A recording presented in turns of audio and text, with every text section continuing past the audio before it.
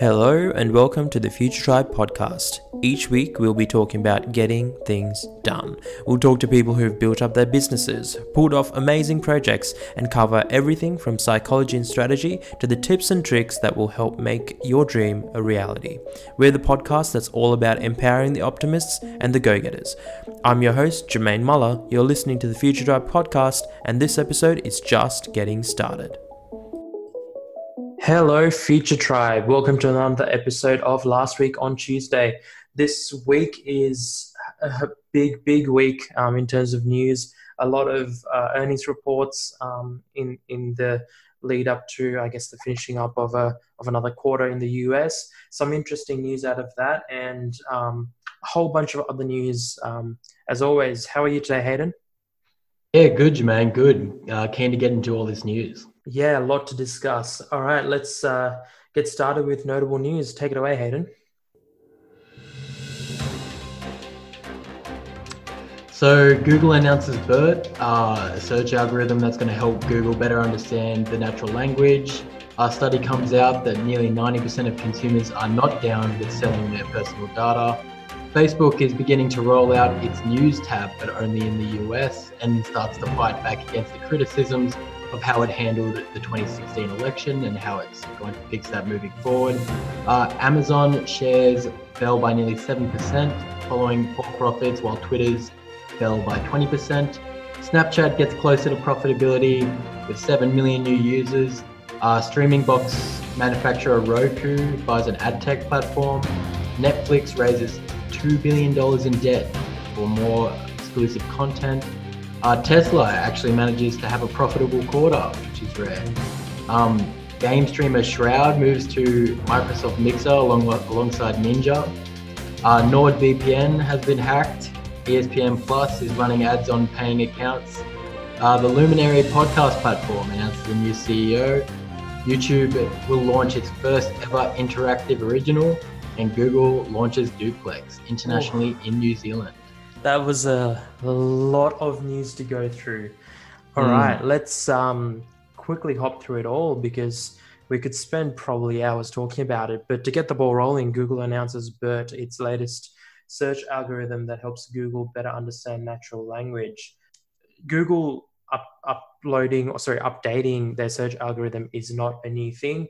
They keep trying to make results better and better.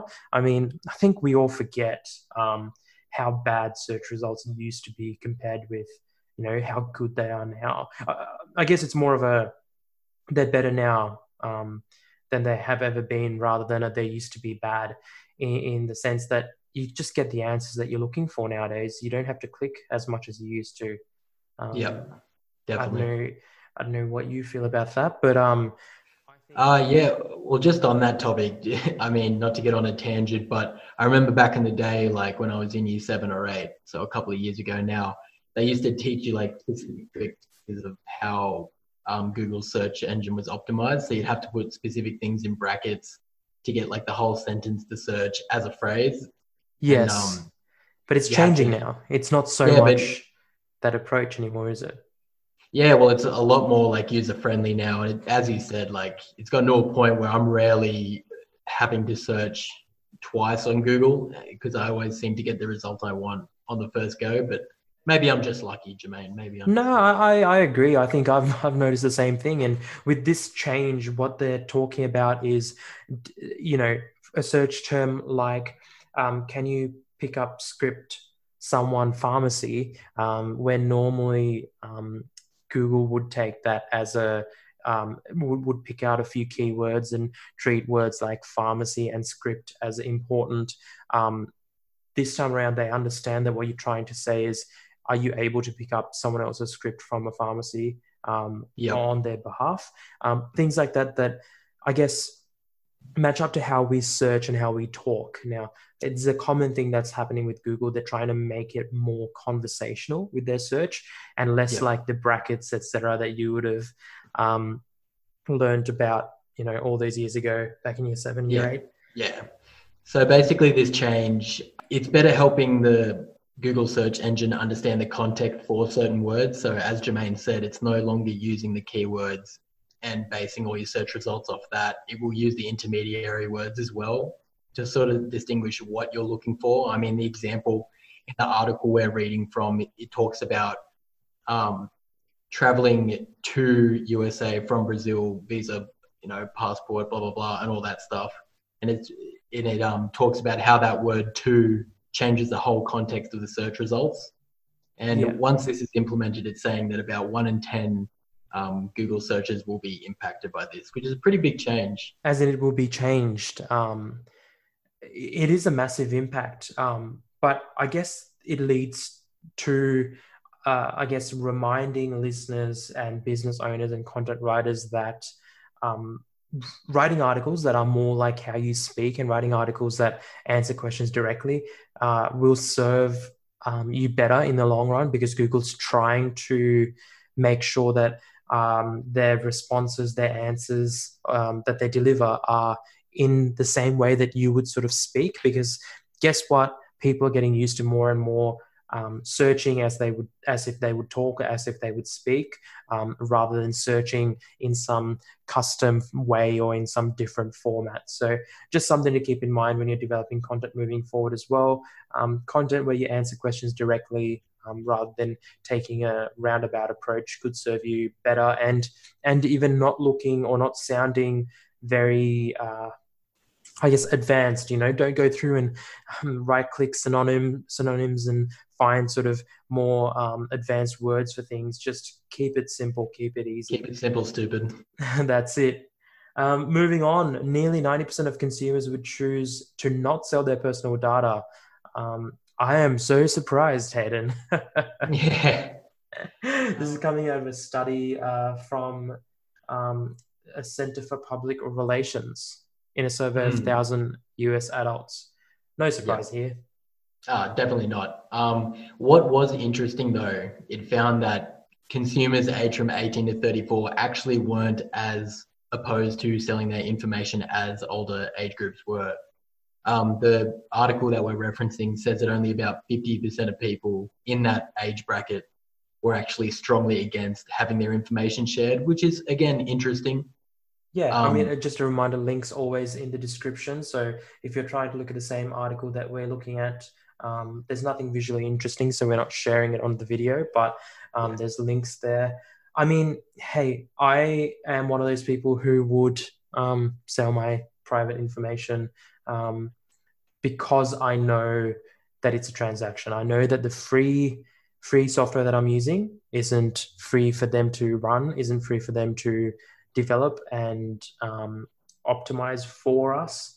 And Sure. I'm okay with trading, my personal information. Saying that, I mean, I find for most people, I'm pretty careful with what I publish online. I'm sure you are as well. But for a lot of people, they publish all sorts of personal information online anyway that it wouldn't take many clicks to find. So yeah.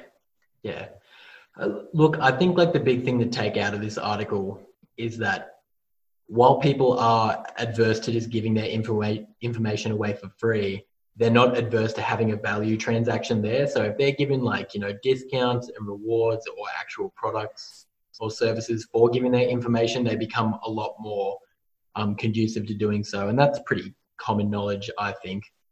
I mean, yeah, it makes sense. It's a transaction at the end of the day. They can't, yes, they're selling your data to make money, but fundamentally, if you look at the service that they then provide, if you can get it somewhere else and they won't steal your private data and you're happy to pay for it, I say go ahead and do it.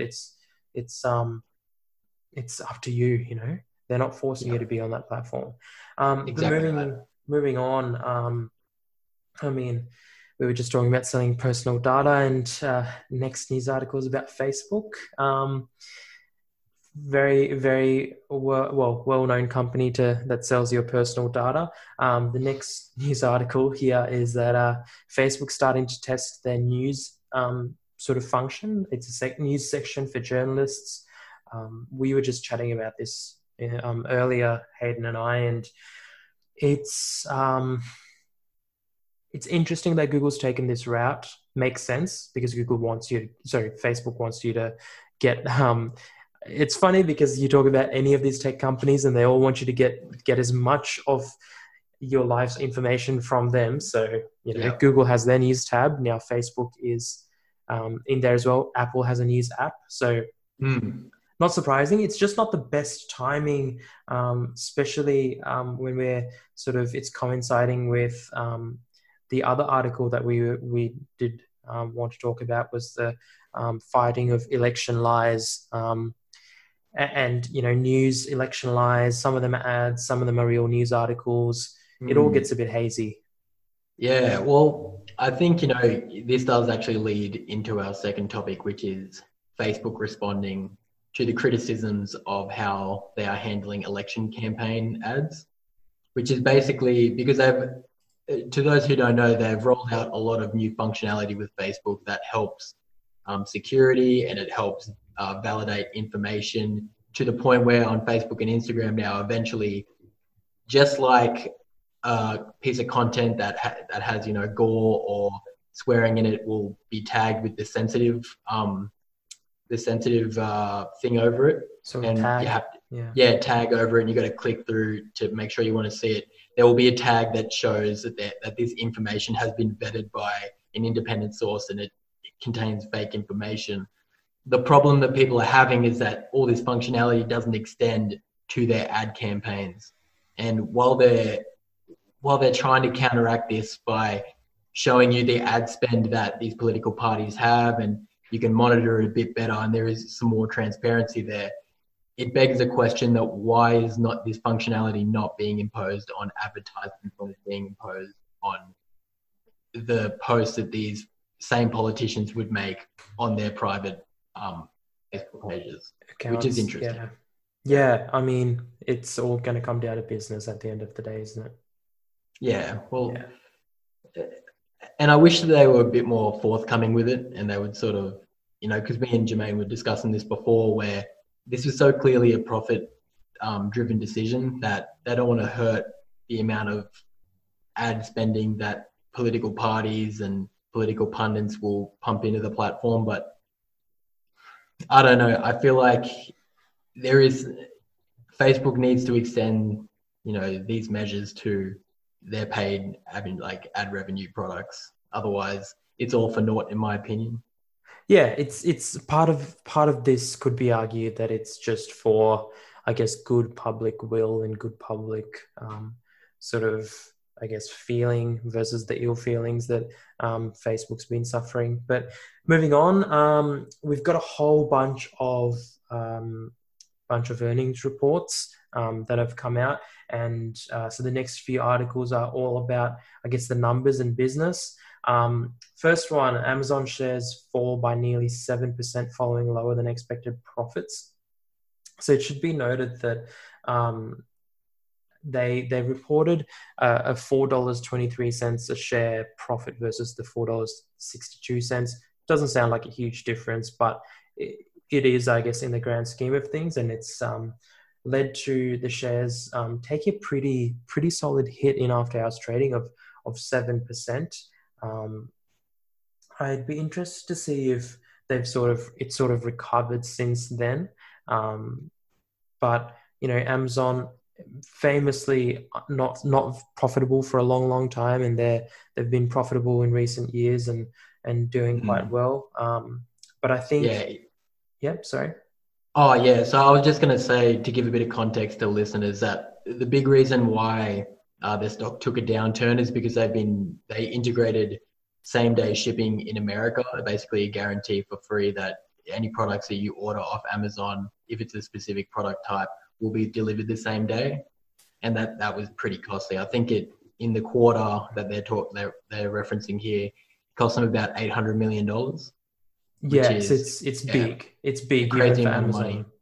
And even though that they let this be known to investors ahead of time, it still took a massive hit. So to your statement before, I don't think Amazon stock will rebound immediately, but it might. But it will long term. I think this is all. Yeah, I think we've all realized and seen that Amazon CEO Jeff Bezos is very happy to play the long game, and it's worked out for him. They're also talking about Amazon predicting net sales of 80 to 86.5 billion dollars in the upcoming holiday season. So, and that's going to result, in a operating income um, or reduction of about $1 billion versus what they would have expected a year ago.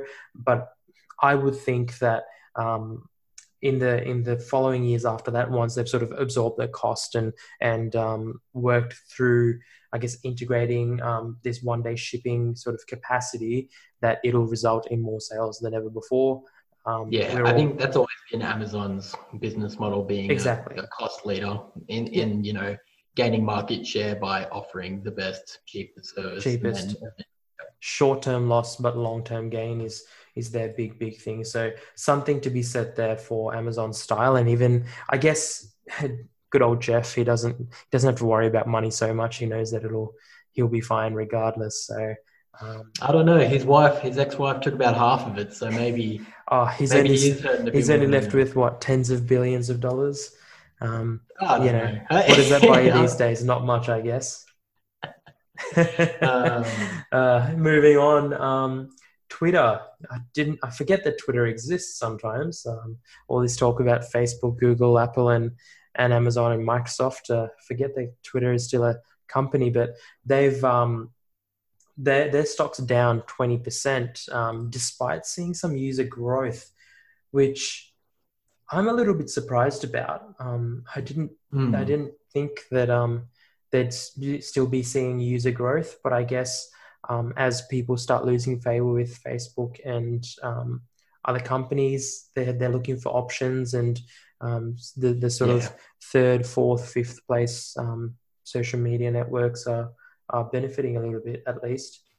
Yeah, and Twitter's always been a thing that has never really caught on for whatever reason in Australia. I don't think, like other social medias, it just never really resonated with the Australian public for whatever reason. But it's interesting that they weren't able to increase their market value despite growing their audience that they can make money off pretty significantly.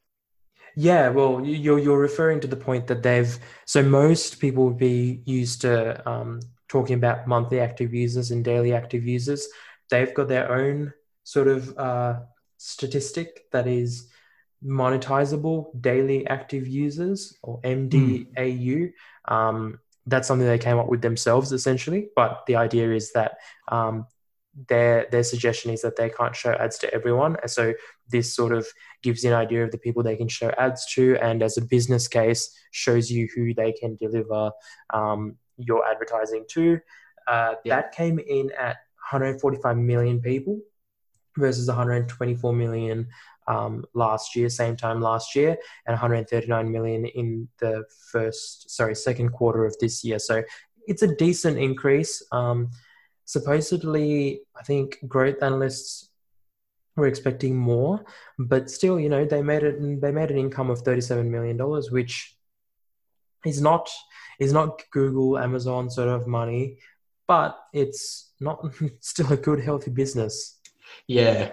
And the big reason for this loss, apparently, or what they're claiming to be the reason, is that their advertising systems weren't optimized well, that they weren't reaching delivering the ads. Right amount of people. Yeah, delivering the ads properly. And that they're going to address this moving forward, that this is a good sign, and they're pretty confident that in the long term, Twitter will stick around and be a very profitable company, which sounds yet like to be it. seen, but yeah. They did. That quarter was nearly that quarter would have been over $1 billion Australian dollars in revenue. So that's a business that's going to hang around, especially if they're making profit. Having some income. Moving on to another company that, again, I forget sometimes that they still exist. That's Snapchat, or Snap Inc., which is, I think, the official name of the company who owns the Snapchat app. They are getting closer to profitability. I'm, again, very surprised that this is the case. They're still sort of trading. Let me refresh my memory. They're trading still at below their IPO sort of dollars. So when they initially listed on the stock market, they were trading at $17, but so at the moment they're trading around $14, which is not bad considering that a lot of people felt like $17 was a lot to pay for a share in Snapchat. Yep. But they're still talking about big numbers when it comes to their losses. Like there was a 446 million US dollars in revenue, which is up 50%, which is crazy. But there was still a loss on that. So net loss improved to 227 million from 255 million. How does that make sense with the loss decreasing 98 million versus Q3 2018? So I guess they're just losing less money than they have before. Yep. Is what TechCrunch is saying. I'm surprised that Snapchat still exists, but again, there's probably a distinct market that Snapchat's really doing well in. Well, I think their hope is that they can eventually, as smartphone and technology proliferates into developing countries, that they can use that to sort of bolster their growth. Because even though they grew by 7 million active users, in the last little period, only 1 million of those were from Europe and North America, with the rest being I did see that. Places from India. So again, maybe like a lot of these companies, they are playing the long game and hoping that, eventually through frugality and just continuing their market share, that they can be a profitable company. But Snapchat, I have reservations about just because of the limited use of the platform. We've spoken about this numerous times, so I won't beat a dead horse, but yeah, that's my thoughts on it. As a platform, arguably less utility compared with even something like Twitter, let alone the Facebooks of this world. Moving on, the last sort of money or earnings report is Tesla. They've eked out a profit. Very surprised. This doesn't happen regularly, but apparently they ended up with $5.3 billion in cash. I am extremely, extremely surprised. All in all, I don't think that was 5.3 billion in profit. It was a net income of $143 million, which is pretty modest for a company the size of Tesla.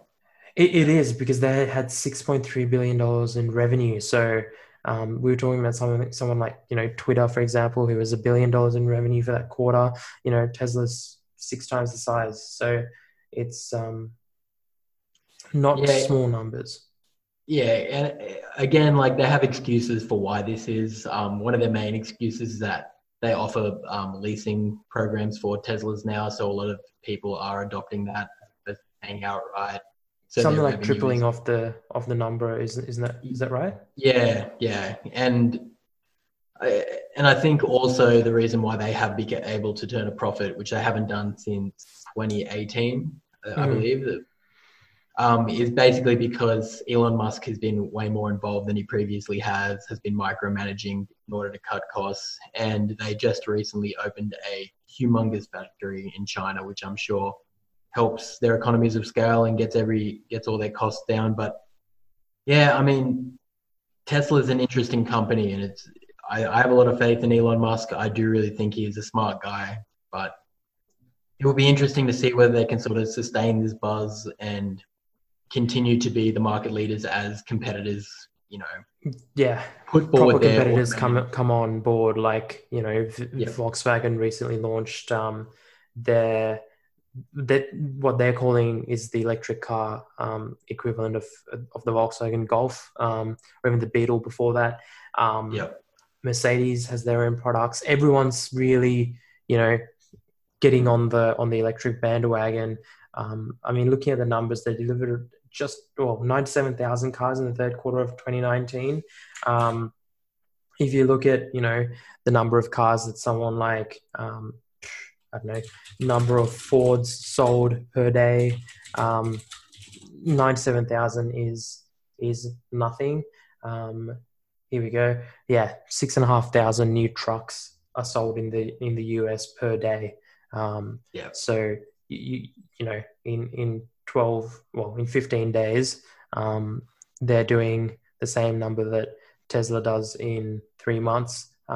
So it gives an idea of scales at this stage. But regardless, it's good to see that the company is profitable, and no matter what anyone says, no matter what, you know, the haters say, like arguably myself, they've pushed innovation forward, and they've pushed electrical vehicles forward, and that's sometimes, you know, that's a big goal, that's a big thing for a company to do, that's a big responsibility, and something that they should be credited for. But Yeah, moving on, definitely. I got a bit of news in the streaming space. So Roku, not very big in Australia, but quite big in the US.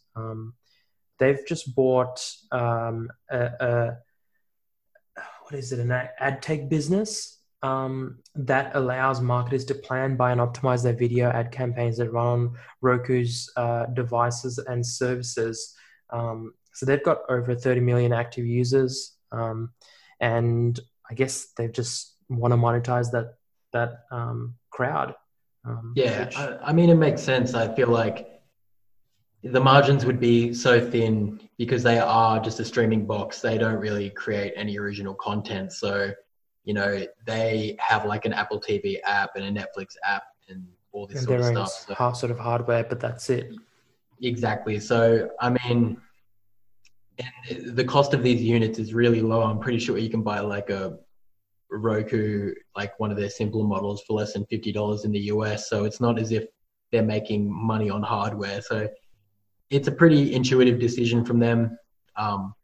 It really sort of is another sign that streaming is slowly becoming TV, whether we Yeah, like it but or I not. think what's more interesting is, was it last week or the week before that we covered Nike acquiring an ad, or their own platform.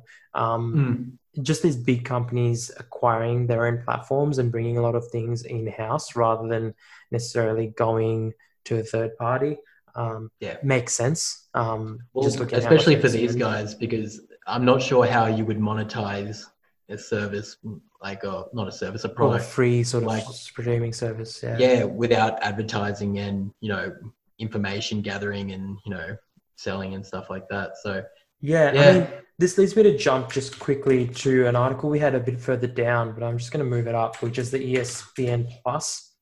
Yeah, so ESPN Plus is essentially ESPN's streaming service, but they've started to run ads on accounts of users who are paying a subscription fee, yep, which would really turn me off. yeah. I mean, it should be said though that there were some ads on ESPN Plus prior to Disney rolling out this new ad scheme because By the way, the Disney's coming into this because Disney owns ESPN. yep.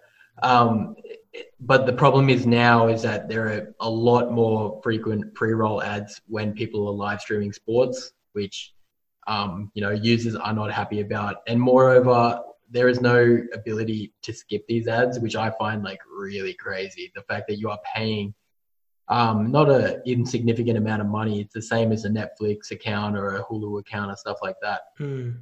and you are still subject to really intrusive and invasive ads that you have no ability to skip. Yeah, I mean, it's just again a sign, I think, that this sort of streaming is becoming more mainstream. That generally leads to, I would say, more costs as more users come on. I wouldn't be surprised if they have a bunch of free trial users on there, for example. And Mm, as they start getting more popular, I would think that there's a huge, larger pool of customers on trials and customers on discounted sort of accounts that increases sort of infrastructure costs, but maybe that's part of it. I just couldn't help but chuckle that they said it wasn't a monetary decision and it wasn't a financial pressure decision, but a business decision, which to me sounds like that's a the lot of same thing. waffle. That Yeah, I is, mean, it is the same thing, right? Like yeah, money and financial decisions are business decisions. But again, this is in the lead up to Disney Plus coming out, and there's Hulu, which is also owned by Disney. I guess it should be said that they're probably just seeing what their users will put up with, and if they can make more money and offer more advertising options, Yeah. well, why not? I mean, they're big enough to probably take the risk, and if it works, it works. If it doesn't, then that's fine. They probably won't lose a significant amount of users in anger. I mean, Yeah, where I else think would you go ESPN anyway? Plus, yeah, ESPN Plus is I think been struggling for a little bit now because they're just like cheaper and better streaming solutions, especially like free streaming solutions for sports. I mean, there is no Yeah, you could it takes like one Google search and you can find pretty much any link to any sport. So yeah, definitely. I think that they're just trying to push, as you said, push their user base and wring them out for as much money as they can because it's really not a profitable venture right now. Yeah, so they've got nothing to lose almost. Moving on to another streaming service, Netflix is going to raise 2 billion US dollars in debt to fund more content spending. Smart move, I think, raising that in debt, because that basically means that any of the people who own a chunk of Netflix won't have to water down their relevant chunks. They're just taking on debt, and that's just becomes a liability. Um, but again, investing heavily into original content. You mentioned when we were talking about Roku, Hayden, that as a streaming service, they don't have much more to offer than just delivering content. And I guess that's where Yep. Netflix has been able to be more successful, is because they're Well, it's generating their own content. yeah. I mean, like as streaming platforms, become more and more popular, they proliferate. You need points of difference that are going to get consumers to go to your platform as opposed to every other platform. And at a point, it was getting exclusive shows that were in syndication on your platform. But now, as the people who own those shows are like, well, we can create our own platform, you need to, create your own content to sort of match that. Yes, they're essentially sticking to Disney, for example, because Disney can say, hey, we're launching our own platform now. We're going to bring back all our content and deliver it from our own platform. And Netflix needs some weight in that game to say, listen, we've Yeah, got just get these out in front other. of it. Yeah, I Yeah. mean, exactly. They're just they it's not a secret that Disney Plus is going to launch soon. Apple TV is probably going to launch anytime soon. Um, why not, I guess, shore up your defenses right now? Yeah. And it's been a successful venture for them. I mean, all the Marvel shows on Netflix were super successful. Orange is the New Black was super successful. 13 Reasons, like all of these shows were Have really, been, really, yeah, you know, massive hits.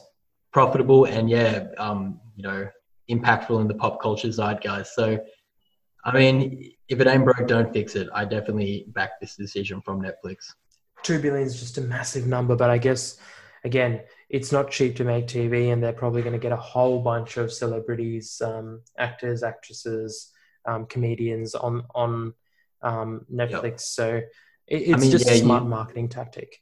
that's the thing because some of these you mentioned comedians and stand up and stuff like that. Like they're paying some of these comedians tens of millions of dollars, like Dave Chappelle, to get exclusive rights to Their new their content. stand up. Yeah, Yeah, exactly. And like no, to definitely. yeah, Yeah, not going to moving go along forward, paying. Twitch megastar Shroud.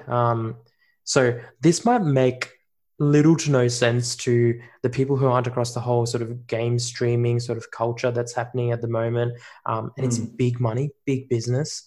yep. So Twitch is a game streaming platform. Well, Um, it's a streaming platform, but it's online video, but it's mostly used for Mostly for games. gaming. Yeah. So Yep. that is yeah, an important distinction to make. Yep. It's a video streaming platform, but where the user generates the content and they live stream what they're doing. So it's not Yep. really competing with Netflix, and those sorts of video streaming services.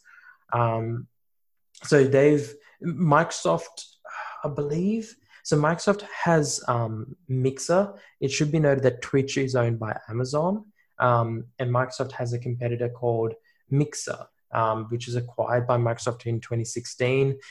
They've recently, no doubt, offered a huge sum of money for a popular Twitch streamer called Ninja to move over, and then they've now just offered Shroud a whole bunch of money to move over.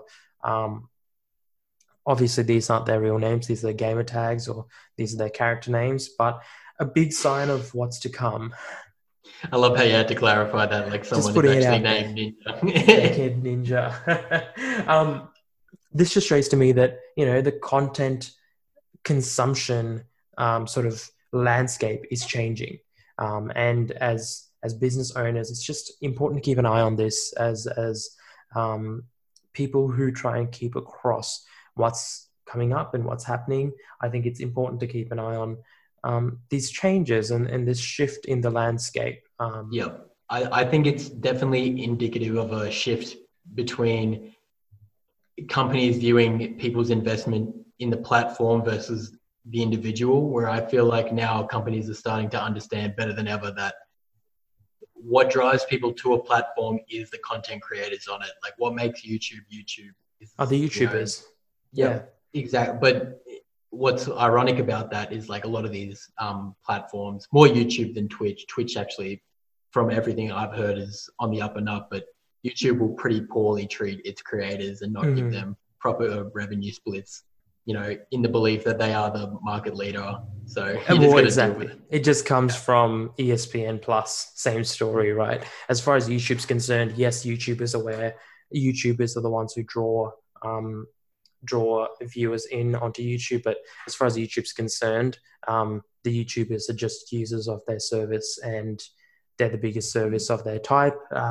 There's not even a remotely close second place, so they can do whatever they want. But moving on, NordVPN confirms that it was hacked. Now, this is big news because NordVPN, I personally don't use a VPN service provider, but it's a virtual private network, and the idea is that it sort of creates a hidden tunnel for your internet communications so that your internet service provider or anyone else can snoop in.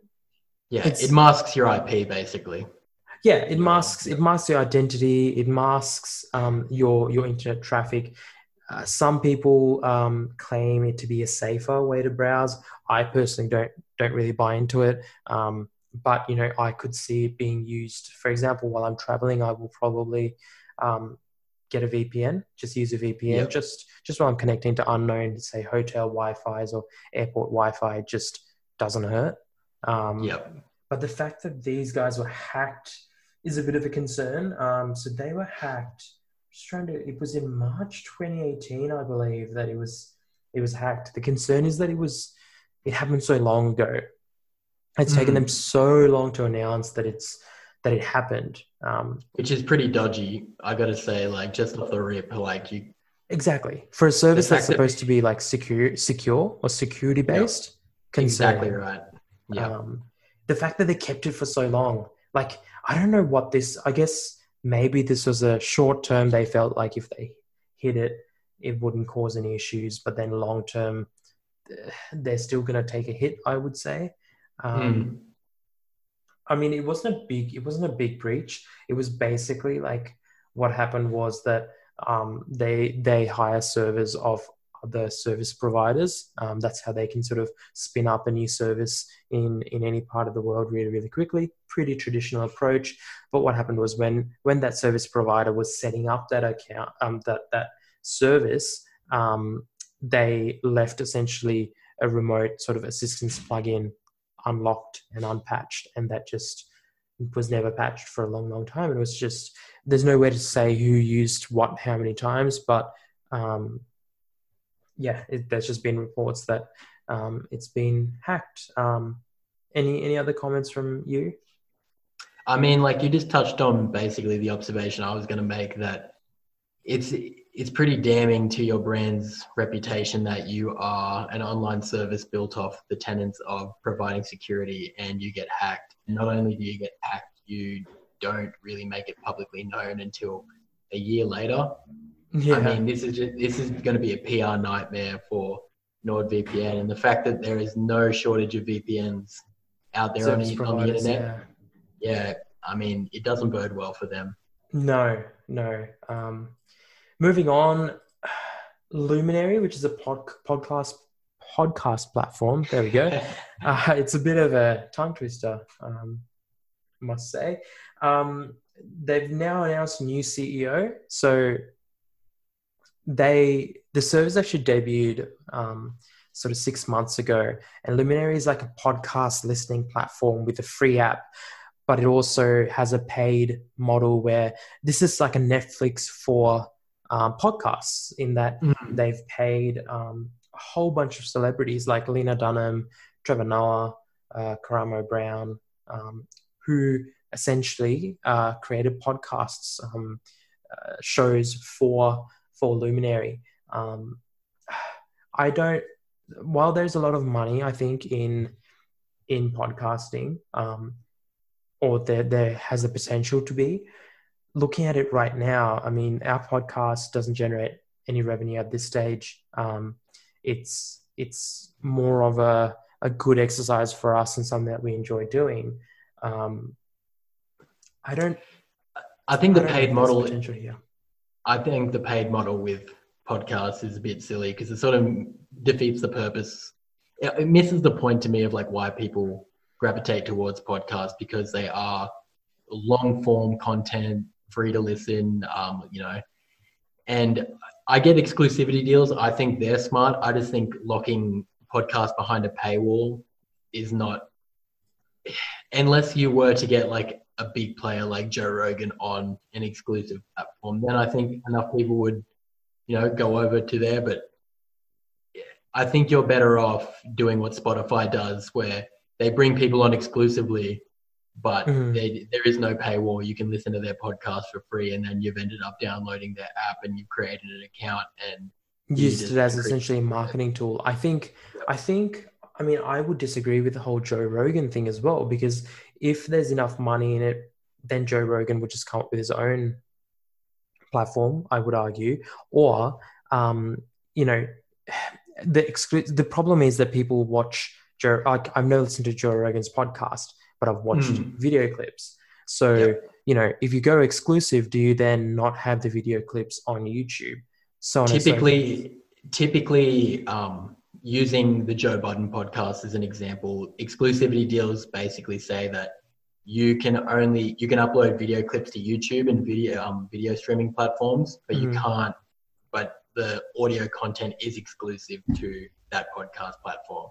So that's a way to get around it. But right, I get what I think like the reason it's typically traditional celebrities who take these exclusivity deals is because they don't really understand the value in being able to be listened to by millions of people, because the barrier to entry is so low. Like, it would have to be a large check to get someone like Joe Rogan to go exclusive, because he would be making so much money off just simply advertising revenue. Because if you have 3 or 4 million listeners who listen every day, I mean, like, yeah, definitely, you can charge a lot of money for a lot of money. But well, yeah, I mean, you lead to a good point in that traditional celebrities like this, or people who make their money in the entertainment business, don't know how to monetize. Their business isn't set up to monetize this sort of listeners.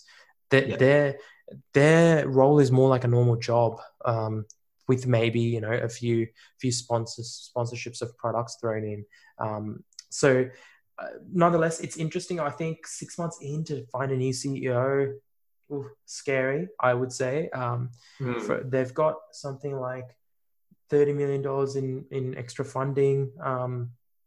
So not small money. I guess people are, I don't know. It's just, I think podcast listeners have spoken. Personally, I think there's little certainty around what they're trying to do. Looking at the comments, I'm just reading, delicious. Now, if they just shut their doors and show once and for all that all this was a bad idea run by greedy idiots, this would just be perfect. Or circling the drain. I love the smell of bad ideas failing in the morning. But they'll just be bailed out or acquired by Google or something. Maybe that's their go, but I guess I feel like Google could create a platform like they probably could.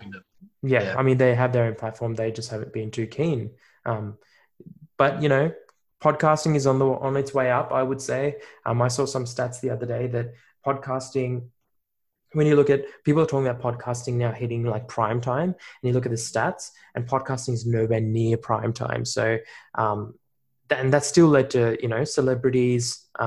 It's led to people making a lot of success off podcasts. So you can imagine how big podcast will be once it really starts to hit its prime and really starts to be enjoyed as a source of entertainment by people. But moving on, YouTube launched its first interactive original, which is it's featuring a guy called Markiplier. Markiplier. He's like a pretty big YouTuber, and he's like pretty beloved because he's like he's been around in the YouTube community for a long time. He's sort of like loved between like both fans and like other YouTubers. He's pretty. He's just a guy who has a long lineage on the platform. People have seen him like grow up and stuff like that. So yeah, he's pretty synonymous with the YouTube brand. I'd say he's like. So it's a good sort of partnership there. Well, like good in the sense that he represents YouTube. Yeah. So the new show will debut on the 30th of October with 61 total videos leading to 31 possible endings. So basically this will be an interactive show where you can pick sort of what they do next or what happens next. Another interesting form of content, really. It's not new. That's the thing. Like Netflix rolled out a couple of interactive originals themselves. I mean, and they even got Black Mirror, which is like one of their most successful shows, to release an interactive piece of media on there. And even Bear Grylls did one where I wasn't aware of any of this. Yeah, so Bear Grylls had one where he was stranded in quotes, like on an island, and you got to choose whether he goes up the river, whether he goes through the bushes, blah blah blah. And yeah, I mean, it's interesting. I wonder whether this is driven by any research indicating that people become more engaged in content if they have more agency over it. I would say so, and it would lead to very interesting advertising content, don't you think? I think it'll be fun. I think it would. I think the problem that these pieces of content will run into is that when you have interactive content, there's a lot more permeations of stuff you have to write. The scripts often become inflated. I mean, I've never produced it personally, but this is stuff that's existed in the video game realm for ages. And, all the developers of those games say the reason it takes so long to make these games is that you have to essentially write infinite. Yeah, exactly. And I think, not to harp on about this too much, but like the drawback of it is that because of, limited resources, the permeations aren't going to be that different. They can't have things that end up in totally different places because it just takes too much resources, and it's not. Yeah, like whole new sets and whatever it may be. Yeah. No, still interesting.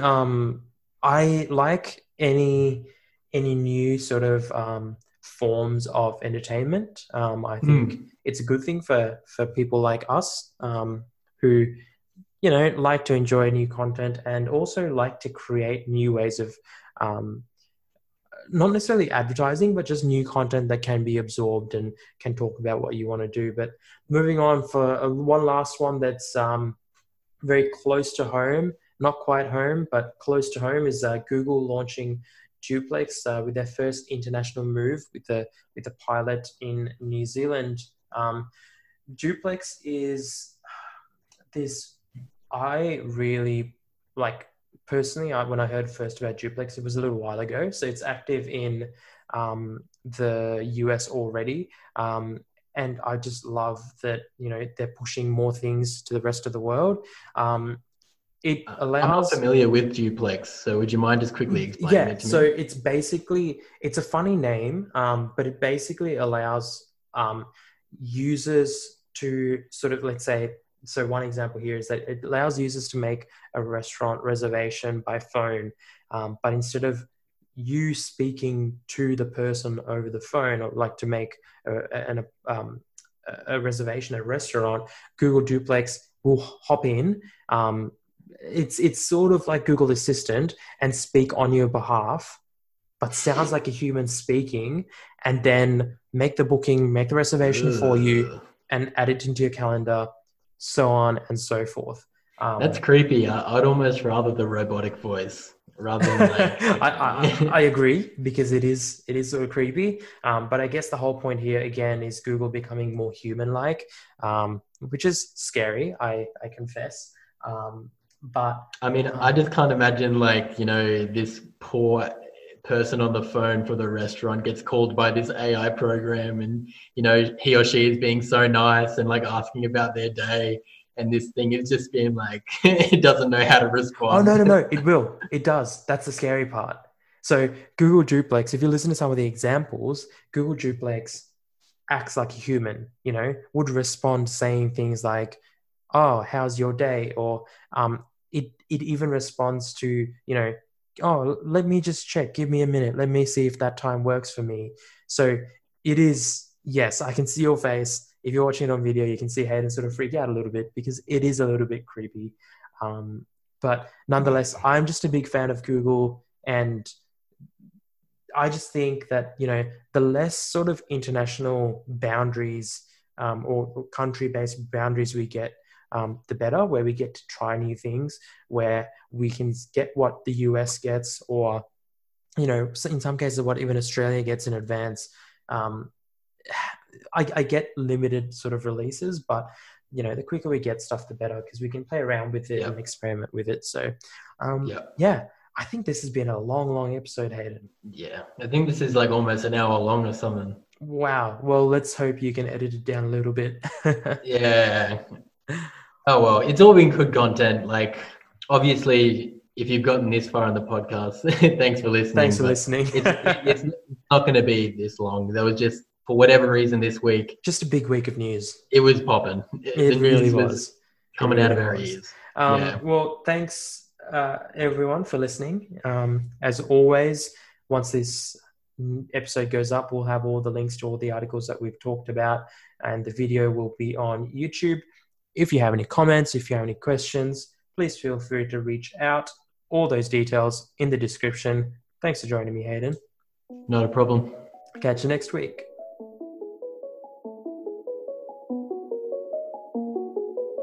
Thanks for listening to another episode of the Future Tribe podcast. If you enjoy this podcast, please leave a review on your favorite podcast app. It goes a long way to helping us. If you have any thoughts, questions, or comments, email us at hello@futuretri.be. If you haven't already, become a part of the tribe on Facebook. Go to futuretri.be/FB and invite your friends. We're just getting started, and we would love to see you there. That's it from us. I hope this episode has empowered you to keep working on bettering your future. It's a pleasure to have you as part of the tribe. See you next time.